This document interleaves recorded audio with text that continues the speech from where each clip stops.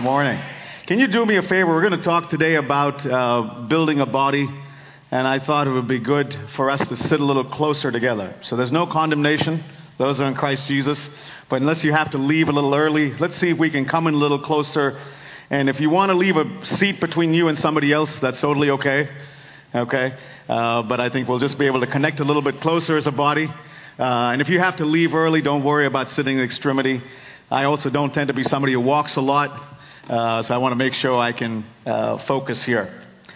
As you're doing that, I want to clarify for those of you who may have come here that my name is not Zach Poonen. Okay? Sometimes I get asked that. I also want to clarify my name is not Sanjay Poonen. Sometimes I get asked that too. I will tell you, I'm the oldest of 4 boys. Sandeep's actually number 3. And the amazing thing about that scripture that says, the first will be last and the last will be first, has been so true in my family. I look up to my younger brother. I learned so much from him. 2 of my younger brothers, Santosh is now in Colorado. He started a church there. I learned so much from him. My 3rd brother, Sandeep, as you know, he used to speak here. He's now started a church in Milpitas. And I learned so much from him. And that is so true in the kingdom of God. There's no respecter of age. The last will be first, the first will be last. We're a very competitive family in terms of 4 boys. You can imagine that. And I know Sandeep, he's in Europe this week. He's probably going to be watching a copy of this video. So I got to look in the camera and say, I can still beat you in basketball. The sad news is he beats me. So for those of you. But the beauty of the scriptures is that when we focus on the Word of God, great things happen. And that's what I hope happens this morning. As many of you know, in my day life, I'm an executive at the 5th largest software company in the world, and I speak to tens of thousands of people in technology topics, hundreds of thousands after they watch my videos. But as I prepared for this morning, I had more fear and trembling and was on my knees, because in the kingdom of God, unless you become a zero, everything that the world respects is vanities, it says in Ecclesiastic. Everything. The Lord picked fishermen. There's a reason why I think He picked Peter, James, John. They were fishermen. The scribes and Pharisees. If you were going to start a ministry, you'd probably go and pick people out of Bible school. The Bible school of that day was the Pharisees. He picked fishermen. Something mysterious about the way in which He can bring simple brothers and sisters. So that's hopefully what we're going to be talking about as we talk about a spirit-filled church. And my burden and my passion for this church, for my own life, for my family, and for all of us, is that we would truly understand today what it means to be a spirit-filled church. So let's open. I'm going to be using a number of scriptures. So like Andre said, if you get interrupted by a phone call, put your phone on vibrate. And if you don't have the time to do it, take a pencil and a paper and write down these passages of Scripture. Because the Word of God is like a 2-edged sword, brothers and sisters. And we can't get enough of it. And you can go and read them afterwards if you're not able to. Several of them will be up here. And the first verse that is probably the most central verse when we can talk about being a spirit-filled church is John 7, verse 37 to 39. Now, it's interesting when you read this verse. I wanted you to read it. When we read Scripture carefully, when we study it, we see so much that I've read Scripture in the New Testament a number of times. But for the first time when I was on my knees this week, I noticed something about this verse I'd never noticed before. And that's what I encourage every one of you. Read Scripture carefully, like the Bereans. They studied the Scripture. They didn't trust what was being spoken in the pulpit. They went back and checked it with the Scripture. It says in John chapter 7, verse 37, on the last day, the day of the feast, Jesus stood and cried out. Now, I looked up the Scripture and the number of different times, and lots of the text here you have, if you have a Bible like mine, in the New Testament, the red often is what Jesus spoke, and the black was the context around it. I looked up every single place where it talked about Jesus, and it said, Jesus said, Jesus said, Jesus said. There's 5 times where the Greek word actually is cry. Cry comes out of a cry of agony. Jesus cried out. One of those times was when He was on the cross, And he said, my God, why have you forsaken me? The second time was when he physically gave his spirit up. It says Jesus cried out. 2 other times were when he talked about he is the light of the world and he who walks in darkness. And then the other time was also when he was talking about, people knowing him. But the 5th time was this. So if Jesus were standing up here, you'd imagine all of his rest of his message would have been at a certain decibel level. But then he would have spoken up with a cry of agony. If anyone is thirsty, let him come to me and drink.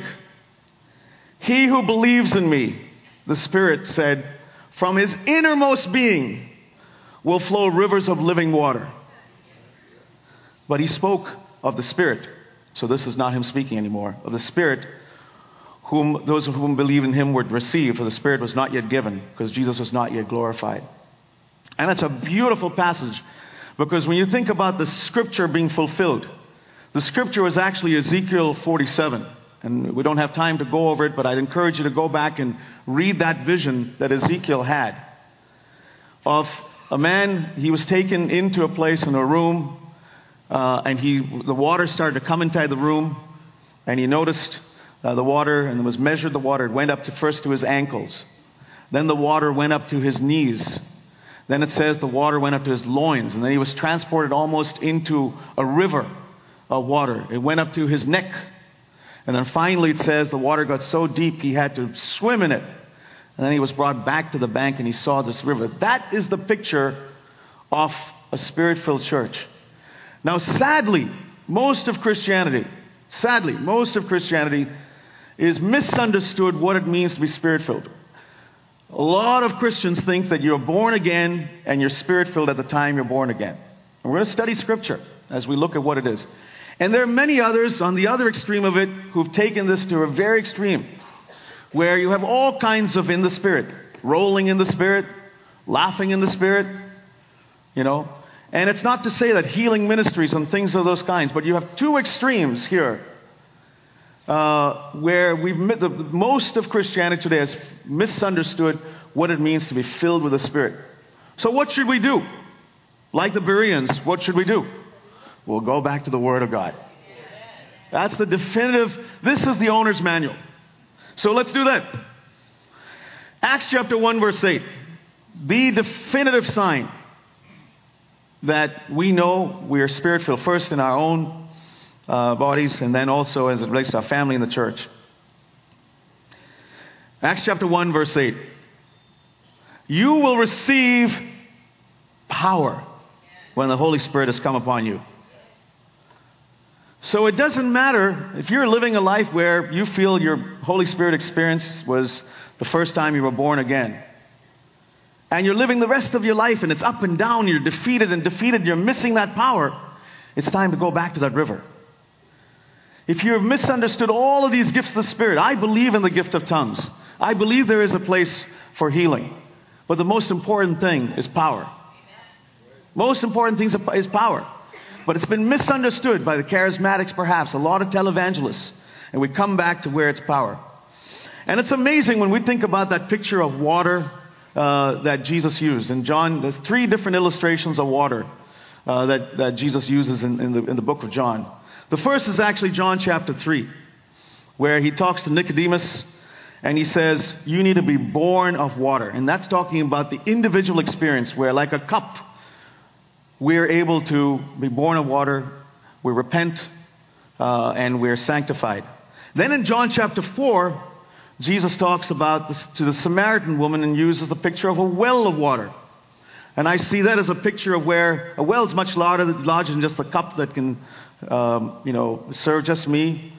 It actually can help the entire family, potentially a couple of different families. But it's a very different description in John chapter 7 when he talks about a river. And most people are content with that cup. Some people have faith for a well. I want every one of us to have faith for that river. And that's what the Lord can do in this church. But why is it that most Christians don't experience this? They're very content living a defeated life. They don't realize that the Lord's calling them to this higher river. They're content with that cup, or they're content with a well. they never experience the river. Their life is consistently ups and downs or periods of dryness. Here's a simple, again, let's go back to the owner's manual. Luke chapter 11, verse 13. Simple. These are all, when I read these verses, I say, Lord, you have put the answers to all of my questions in your word. I just need to search for them. I need to read it more carefully. I want to hear you crying out to me, Lord, to be filled with the Holy Spirit. Luke chapter 11, verse 13. Again, we've read these verses a number of different times, but we don't see them for their simplicity. If you then, being evil, know how to give good gifts to your children, how much more will your heavenly Father give the Holy Spirit to those who do what? We don't ask. We don't ask. It's just simple. So we think we're very happy with the cup or the well. We're not on our knees and say, Lord, my life is dry. I feel defeated. I need that higher calling. We don't ask. So those ask, much will be received. And that's exactly what the... Now, in the Old Testament, there were pictures of the Spirit. I want to contrast for you what the difference was between the Old Testament and the New Testament. In the Old Testament, there was a picture of the Holy Spirit as a fire. We see that in Exodus 3 when Moses saw the burning bush. And that's a picture of how our life can be consumed by fire. That's an individual experience, and our life can be consumed by fire. The second is a picture of the tabernacle in Exodus 25 and again in Exodus 40, where it talks about the Spirit dwelt on top of the tabernacle. But there's no evidence in the Old Testament that the Holy Spirit filled people. As a result, they lived defeated lives. They bless the Lord, O my soul, who forgives all my iniquities, David could write, after he had sinned.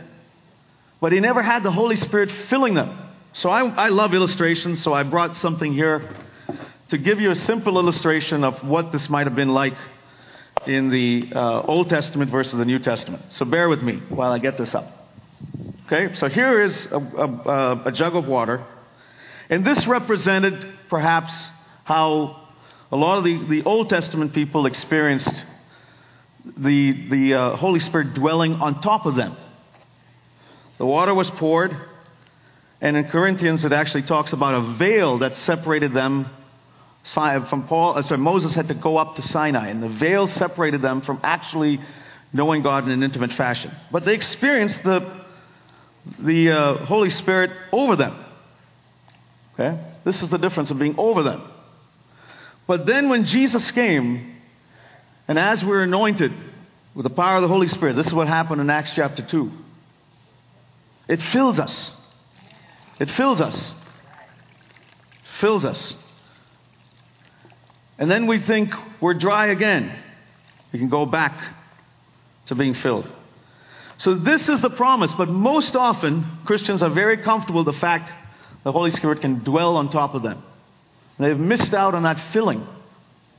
And that's what I want to hopefully encourage, motivate for every one of you. That's what I seek for my life, that every day of my life we can be filled with that fresh anointing of the Holy Spirit.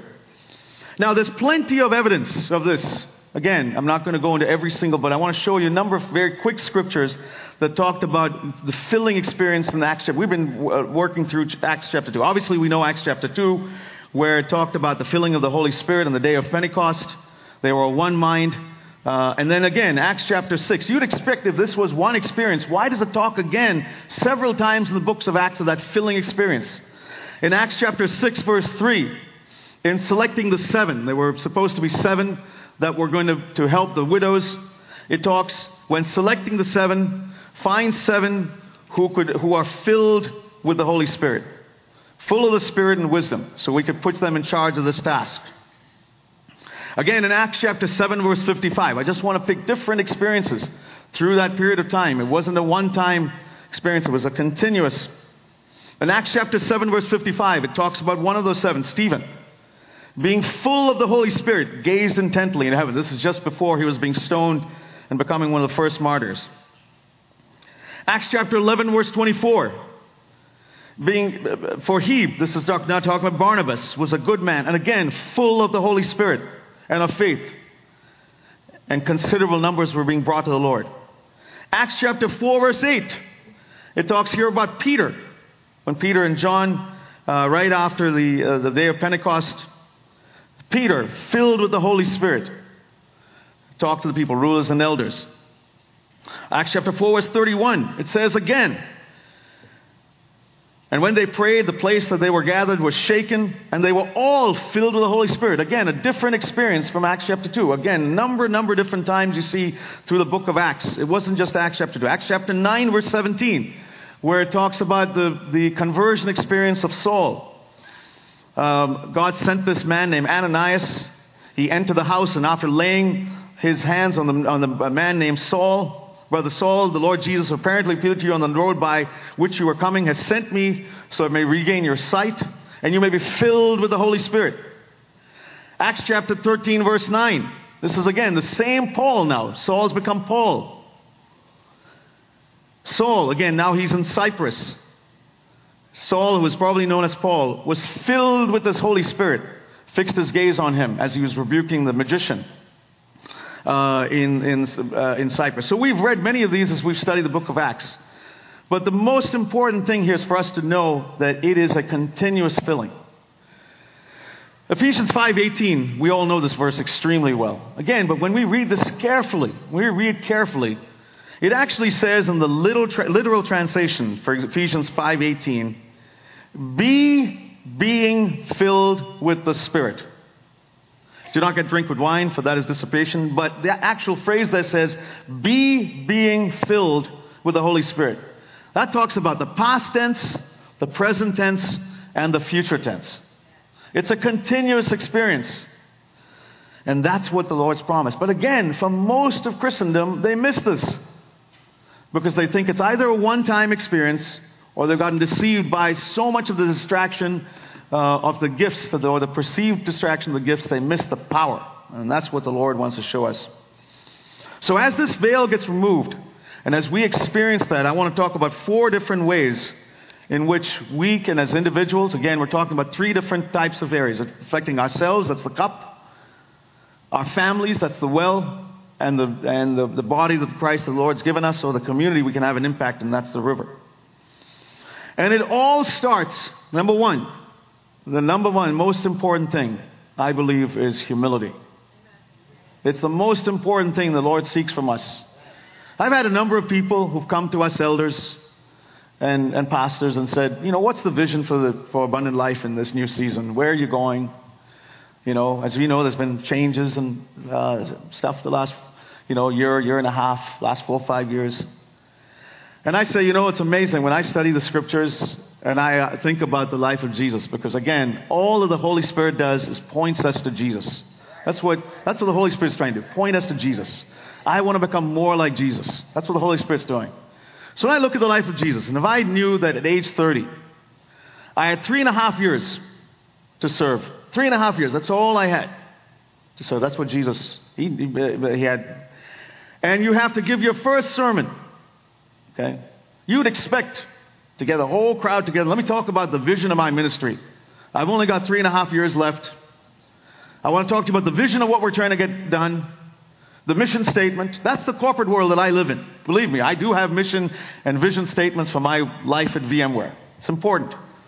But as heaven is from the earth, so are my ways, are your from your ways, right?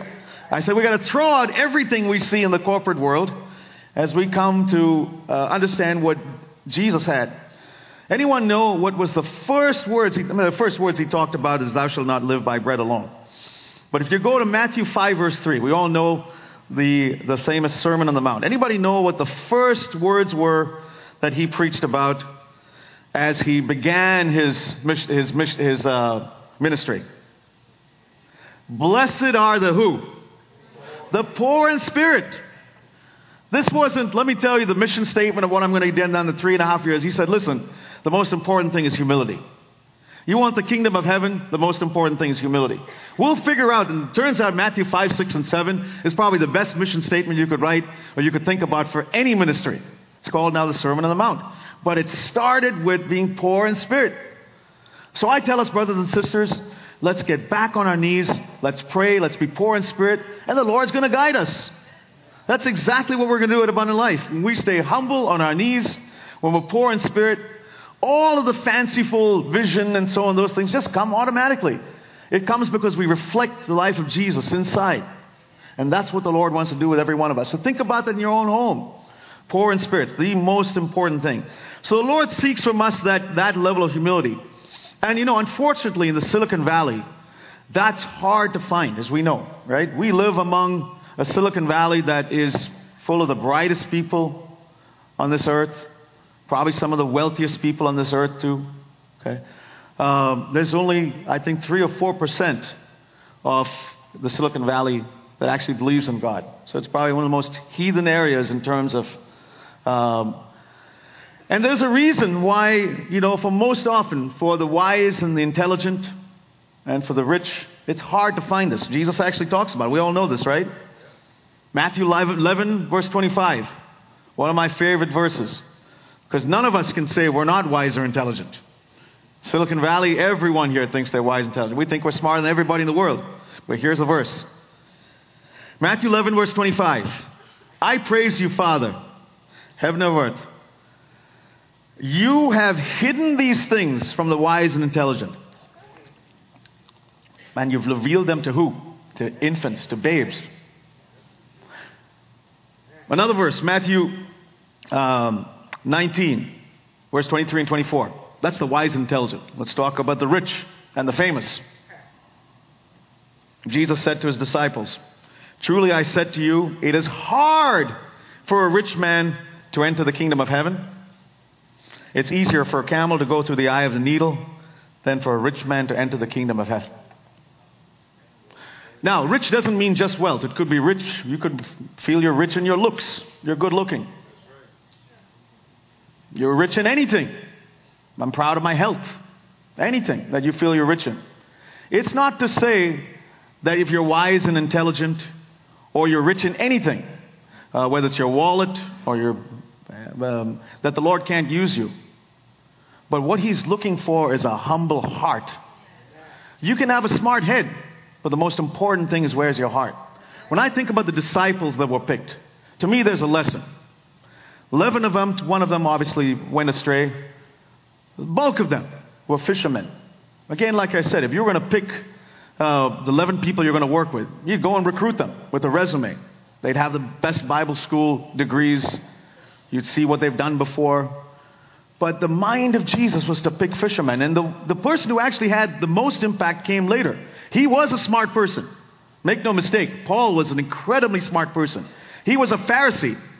But he had to go through a detox program, as we know. Right? Right? He had to be blinded. He had to be blinded. And we saw what happened. When he was blinded and he was humbled. And we know the number of different times where Paul said, I am the worst of all sinners. The number of different times we see in the but when he had been cleansed of his pride, when he'd been cleansed of all that spiritual religiosity, so to speak, the Lord could use him in a special way to write the bulk of what's in this New Testament. So if you're a smart person, if you've got anything that you're proud of, whether it's submit that to the Lord can use it if you're humble. But you have to get to the point in your knees where you realize that you are the least in the kingdom of heaven. The least. If you try to drag in much of your stuff. As I became an elder here, some people came and asked me, they said, you've had a talented education. You went to Harvard Business School as an MBA. What would you do if you had a business school case study? And many of you know who've been to business schools, one of the ways in which they teach and learn is through case studies. What would you do if you had a case study that said abundant life? You know what I said? I'd throw it in the trash bin. It's exactly what the Lord would do. Because as my ways are from your ways, so is the heaven is the earth. So the Lord's given me a gift that I can use in the corporate world. That's good. I first submitted completely to the kingdom. Completely on my hands and on my knees. Humility. And then the Lord can use you. So to everyone in the Silicon Valley, we're probably some of the most talented people in the world. We can learn a ton from some of those humble people. One of the things that keeps me extremely on my knees is almost once a year. I grew up in India, and I'll talk a little bit about that a little later. And I go in fellowship with some of the saints where I grew up, and I am so thankful the Lord keeps me close to my roots. What I've been so thankful about Abundant Life. When I first came here in 1999, you could be sitting on one side next to somebody who is just out of jail, and the other side next to a CEO. And we're one body in Christ. There is no difference in socioeconomic, ethnic. In fact, there's a better chance that the person is out of jail because of these verses. The rich young ruler is probably going to glory in their identity that they find in the world. And that's what we need to continue. So humility is the most important thing. We'll talk about that a little later. Pride comes before a fall, brothers and sisters. A number of different times where I say, Lord, when you bring something in my life that can humble me, it's for a reason. It's for a reason. And I've found that my own life, the most that I've learned have been the times where I've been shattered and bruised and humbled and I feel like I'm depressed or I'm down about something. The Lord says, that's exactly where I need you to be. And now I can use you. The second the mark of a spirit-filled church is that there's love. It's a tremendous amount of love. When we see the picture of God as a father, as we heard last Sunday, we've been hearing the last few Sundays about changing the self-life or the Christ life 2 Sundays ago. And last Sunday we heard on Father's Day about what it means to sit on the lap of Daddy. Right? Abba Father is Daddy. Sit on the lap of, and we understand that unconditionally our God loves us. Very important that every one of us is secure in that love. Because it starts there. We're going to talk about holiness and sin next, but it has to start with the fact that we are secure in God's love and that we know that irrespective of what happens, He loves us. And then our response, if we knew that our dad loved us so much, our mom loved us so much, our parents loved us so much, as we grow older, what do we want to do? We want to make them proud, right? We want to honor them. We want them to feel like all that they've invested in our life, we can give back some to, right? And that needs to be our attitude. Our attitude shouldn't be, Lord, come into my life because I just like to kind of, sneak into heaven through the skin of my teeth. I get to heaven and God says, well, I'm glad you got here. All right? Instead, I'd love for God to be able to say, just like He said to Jesus, well done, my begotten son, my begotten daughter. And it's not about works, but it's about that life of constant purity and that's why He used the picture of a light bulb that gets brighter and brighter and brighter. So that's the love that we need for Christ, where, Lord, you gave up so much for me on that cross. You died for me. I deserve nothing. As a small token of my gratitude, I want to give you not the worst of my life, not the dregs of my life, not when I'm 55 or 65 and I'm retired, and I've spent my entire life wasted on myself and my selfish needs. I want to give the best of my years to you.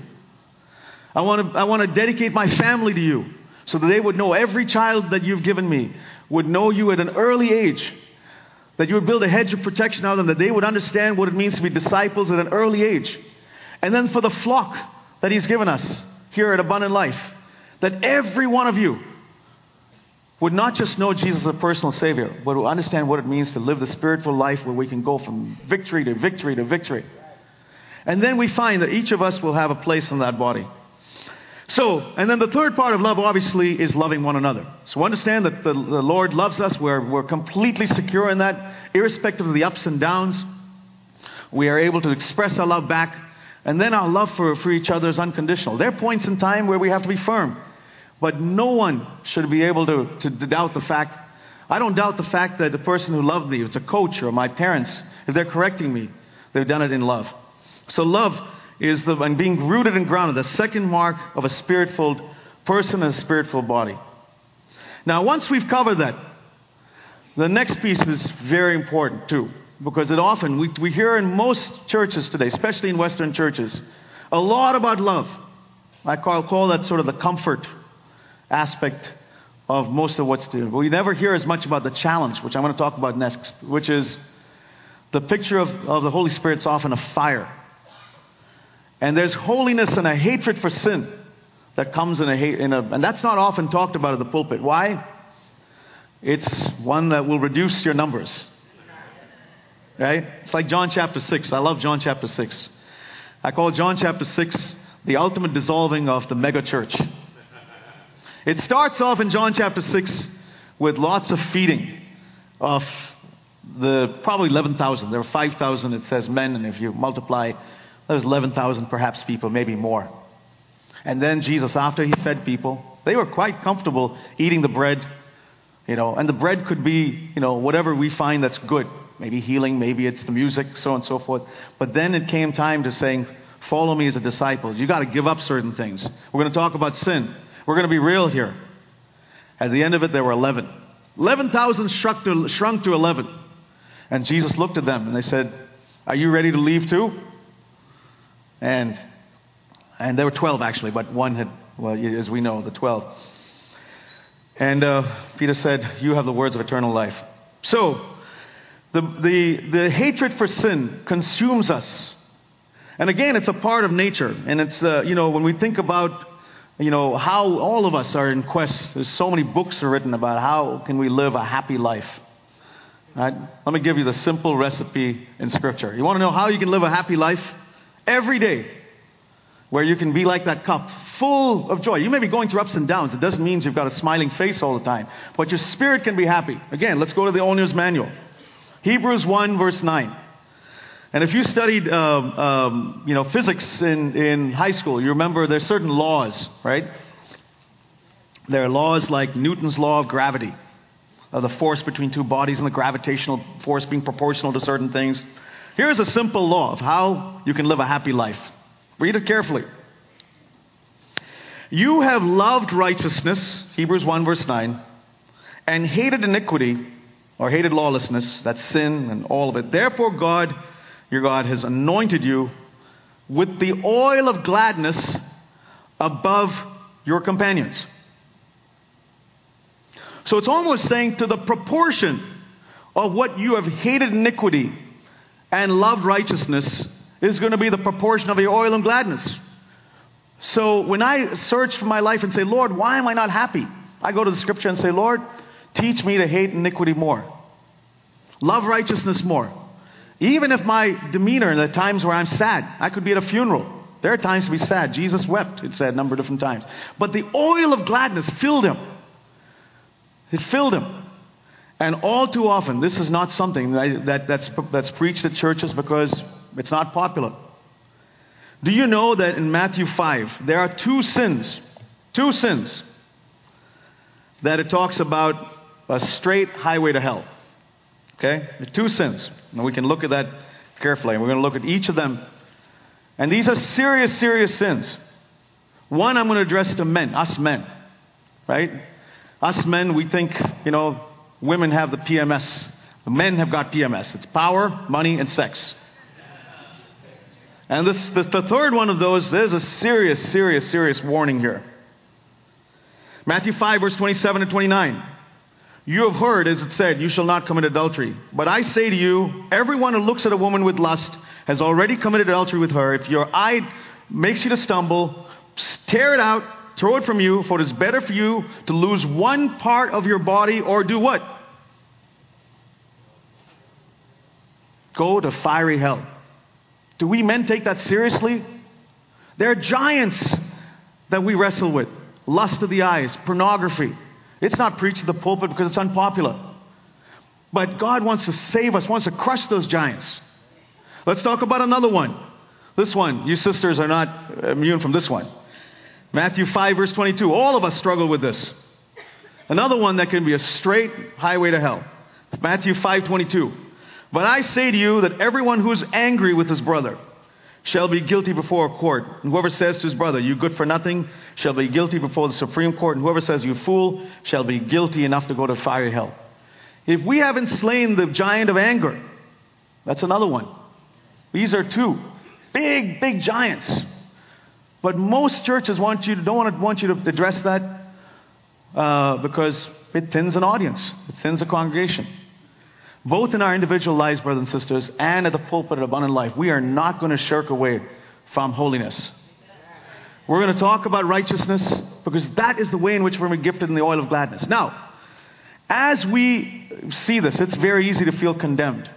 And the one thing this does to me, and the scriptures that talk about holiness, it brings me to my knees and say, Lord, exactly what Paul said. In me lies nothing good, Romans 8. But I also hold on to the promise, Romans 6:14, that no sin shall have dominion over you. So if you are struggling with any giant, I want to give you a couple of pictures today. One of them was a book that I read as a young kid that had an incredible impact on my life. It was The Pilgrim's Progress. I don't know if any of you have read it. If you haven't, pick it up over the summer months and read it to your children too. It's a beautiful book. And the other is a book I read later on as an adult, The Great Divorce by C.S. Lewis. And both of these have two vivid pictures that I want to impress in your mind. If you're struggling with a giant of any sin, I've talked about two, but we can talk about many others. Okay, grumbling, murmuring. There's many that we'll read in that Paul talks about. In The Pilgrim's Progress, you see the story of Pilgrim and his friend. He now is called Christian. He's with Hopeful. And almost 2/3 through the book, he's almost at his way at heaven. You'd think that this would be fairly easy for him to have conquered some basic sin like depression. And as you get to that point in the book, you find that he goes off stray and he gets trapped in this castle called Doubting Castle. All of the names of the characters and the places in the book are allegorical. So a fantastic story, if you would, of what we face. And inside that Doubting Castle is a giant called Giant Despair. Okay? And the giant has a wife named Diffidence, which is the opposite of confidence in the Lord. So anyway, he gets trapped in there, he and his friend, and he just cannot get out. And every day, the giant comes to depress him. And says, listen, it's time to take your life. You're not ever going to get back to the celestial city. And he's struggling. By the second or third day, he's about. And he looks outside the window. He sees the skeletons of a number of Christians who couldn't get past this castle. 2/3 through the way, almost to the celestial city, and they all died. So one fine day, on the second or third day, he's on his knees with his friend. And they discover inside their shirt, they have a key. And the key is called faith. And as they open one door of the castle, it's one key that opens all doors. Okay? It opens the first door. It opens the second door. It opens the third door. And the giant gets out of his sleep with his wife, and he's trying to chase them. And the giant's knees crumble. Okay? It's a beautiful picture. I remember reading that as a kid, and it stuck with me all. So as you battle that giant, know that the key of faith is so much more powerful than any of the giants. And that's exactly what Joshua and Caleb saw in the Old Testament. They saw these giants, the other people, the 10 spies saw them and said, we're grasshoppers. And Caleb and Joshua said, no, we will slay them. We will slay them through the power of the Holy Spirit. And that's what I say to every brother. If you're battling a sin, if you're battling an addiction, the Lord can slay that for you. The other picture in the C.S. Lewis book, The Great Divorce, is a picture of a red lizard that's hanging onto the back. Many of you probably remember that. We've talked about it at this pulpit a number of times. Hanging onto the back of this person saying, listen, it's a picture of sin that's feeding you. Some kind of sin that you've nurtured. You fed it the passing pleasures of sin.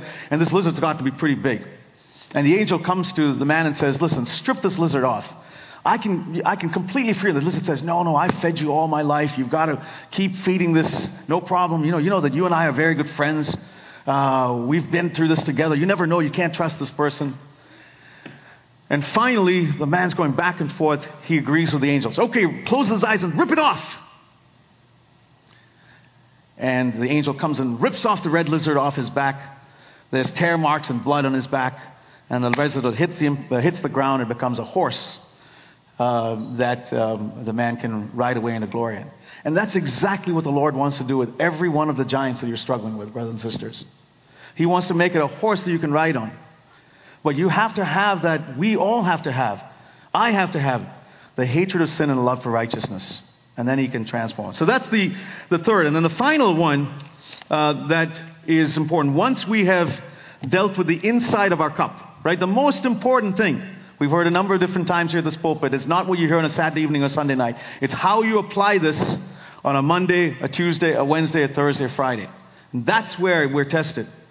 Once we've done that, we're ready now. We're humble. We understand completely God's love. We're filled with that. We've dealt with sin and a hatred for sin and a love for holiness. Now we can build a body.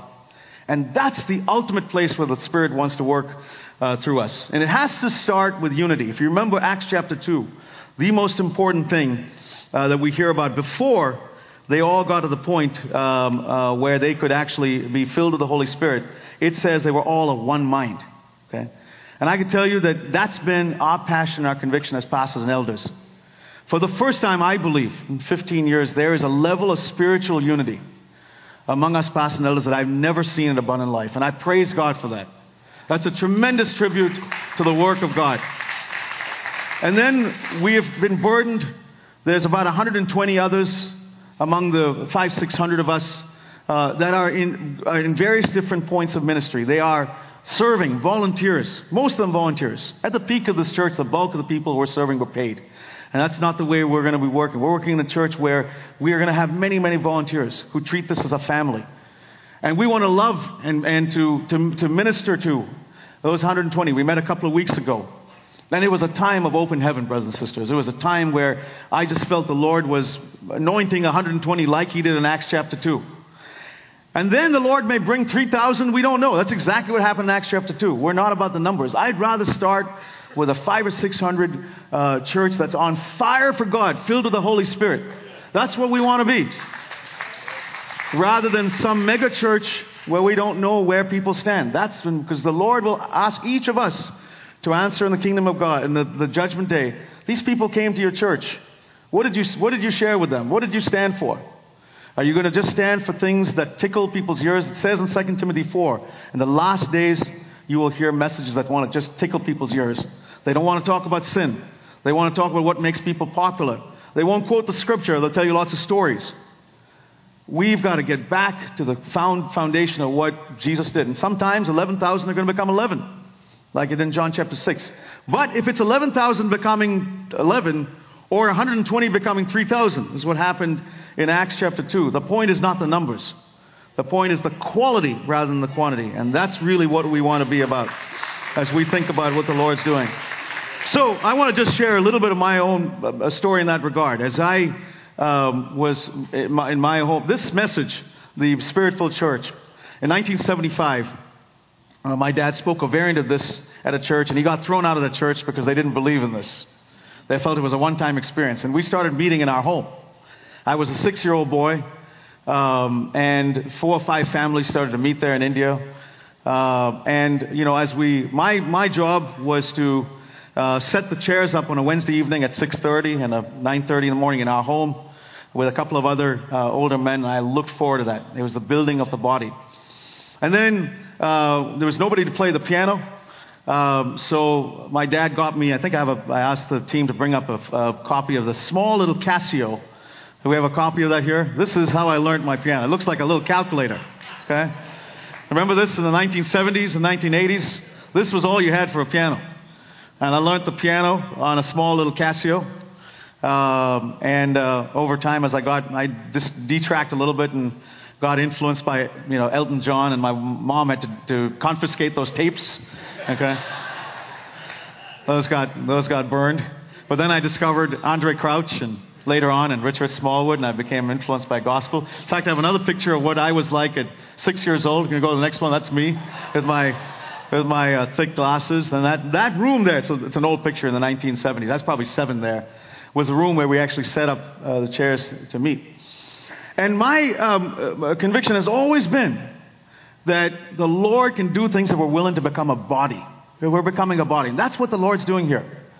What's happened here for us in my own experience now in the last 10 years is the Lord has started something in our home group that's a growth group. I have a picture here. The third picture is a copy of the group that meets in our home. There's a few people who are missing, like Ginger and Stephen and Pat Lamb, who weren't there the day we took this picture. But we were meeting for 10 years, and I told my wife when we got married in 2005 that, having something that met in our home was going to be the saving of our family. Because our children were going to see that the saints of God were as much their brothers and sisters as their physical family, which is what I experienced. And that's what's starting to happen here, brothers and sisters, in our church. Where these small groups, it doesn't have to be just a growth group. Affinity groups are beginning to understand that the body gets built not just in the context of here. Now, a year ago, that same group, the person who was in the middle of that picture is a wonderful man named Todd. The doorbell rang at our growth group, and Todd walks in, and he's blind. Okay, he'd heard about this, perhaps to John or Carissa, and got mapped into our growth group, and I had no idea. He walked in, and we welcomed him in. And I got to tell you, This brother puts me to shame. I'll tell you why. Here's somebody, I imagine if I was going through life blind, there's probably so many things I'd be, irritable about. I've never seen him not smile. Okay? We have a couple of different members of our growth group here. I see Reuben, and they can probably attest to the same thing. And every time he speaks about the impact it's had on him, it brings tears to my eyes. Because here's somebody who won't see until he sees Jesus again. Perhaps. He could be healed. But if he doesn't, and every time we read passages of Scripture that talk about healing, I wonder what he must be thinking. He might be healed before that, but if he doesn't, he's going to be healed certainly when he sees Jesus. But he is so happy in his spirit because he's found a place in that body where he can be fed. So, brothers and sisters, every person here has to plug in to be a body. This church is not a restaurant. Okay? You know the difference between a restaurant and a home? A restaurant's one where you don't like the food, you can go to another restaurant. Right? You don't like the chef, pick another chef. You don't like the catering. Okay? And all of these are the intangibles. You didn't like the music, it wasn't as good. Okay, pick another one with a bigger choir. You didn't like the preaching, go to another place where the preaching's a little better. A family. Imagine if I came home and every day I put my feet up and said, okay, let's imagine what's for dinner. I leave and I didn't really like it. I wouldn't have a happy home. I'm sure Kathy would. That would be the end of the meals that I have. Right? But as a family, even when we have guests over, they offer to help. And this is not a plea to say all of us need to get plugged into things we're in. But out of the passion that we feel for the Lord, we want to serve. We want to be part of this as a family. We expect this to be something where we can give back to the Lord. That is what the Lord is doing in our church, which I am extremely, extremely grateful and happy to be with. So, as I close, let me just say a few things that are important. Okay? We talked about humility being the most important thing. Okay? And I want to illustrate that. I love illustrations. I started with an illustration. I'm going to end with an illustration. And some of you have seen this before, so forgive me if you've had. Can I have 3 volunteers here under the age of 20? Anybody under the age of 20? Come on. Okay, in spirit is okay too. Someone asked me in spirit. Anybody under the age of 20? Don't feel shy. Okay, if not, I'm going to go 25, 30. I'm going to keep having to go up a little higher. Trying to get some kids involved. All right, we need 3. All right, 1 more. Come on up, 3. All right, some of you have seen this before. I want you to hold this piece of paper. What does it say? It says 0, okay? It says O or a 0. Let's imagine it says a 0. All right, we got 3. Tell us your name. Evan. Abraham. Kiara. All right, can we give a hand to these 3 wonderful... All right. Okay, good. Now, what do you see on those pieces of paper, everyone in the congregation? Okay, good. Right? What's 0 plus 0? 0 plus another 0. Okay? We're all zeros. You can multiply them. You can do anything, and those of you who know math, it's still going to be a 0. And this is what the Lord wants to make us. Right? Humble, where we discovered we're a 0. Okay, come on up, Arshel. You're going to play... He's a humble man, just so you know. So he can play the role of 1. And this is Jesus, okay? He's going to... Now, the good news is on one side here, we have zeros. Okay? Kira, I'm going to ask you to move closer to Arshel. What do we have as we look at that together? We have a beautiful picture. Now it's on our own, we're all zeros. Abraham, I want you to get a little closer. What do you have now? Come on a little closer. Now imagine I'm a 0. And on and on and on and on and on to everybody who's here, right? Now, Arshel, take this away. What happens now? We're 0 again. This is the picture of what God wants to do in us. By we being completed completely. Let's give these wonderful, thank you very much, guys. Good. So don't forget that illustration. It starts with humility. It starts with humility. And then once you've understood humility, let's be rooted and grounded in God's love. It's really, really important. Before we can talk about the hatred of sin, we have to know that God loves us. He loves us. He's not condemning us when we sin. We have a hatred for sin. We're struggling with a giant. He loves us. Then we can approach the hatred of sin and the love for righteousness. And finally, we can build a church. It's a true promise. Romans 8:28 says, all things work together for good for those who are called. Everyone know the rest of that verse? According to his purpose. For those who he foreknew, he predestined to become conformed to the image of his Son. That is the goal. Our destination. Predestined means our destination. Our goal needs to be conformed to his Son. So I look at it and say, it's like getting into an airport and you've got a destination. Your destination could be going to New York. It could be destination could be going to Chicago. Right? You don't look at the size of the plane in terms of where you're going. You look for the destination. So I say, Lord, if it's a 737, if it's a 747, if it's a 380, if it's a turboprop, the point is it's going to the destination. Right? And that's what we want to be all about. So let's bow in prayer as we reflect on this.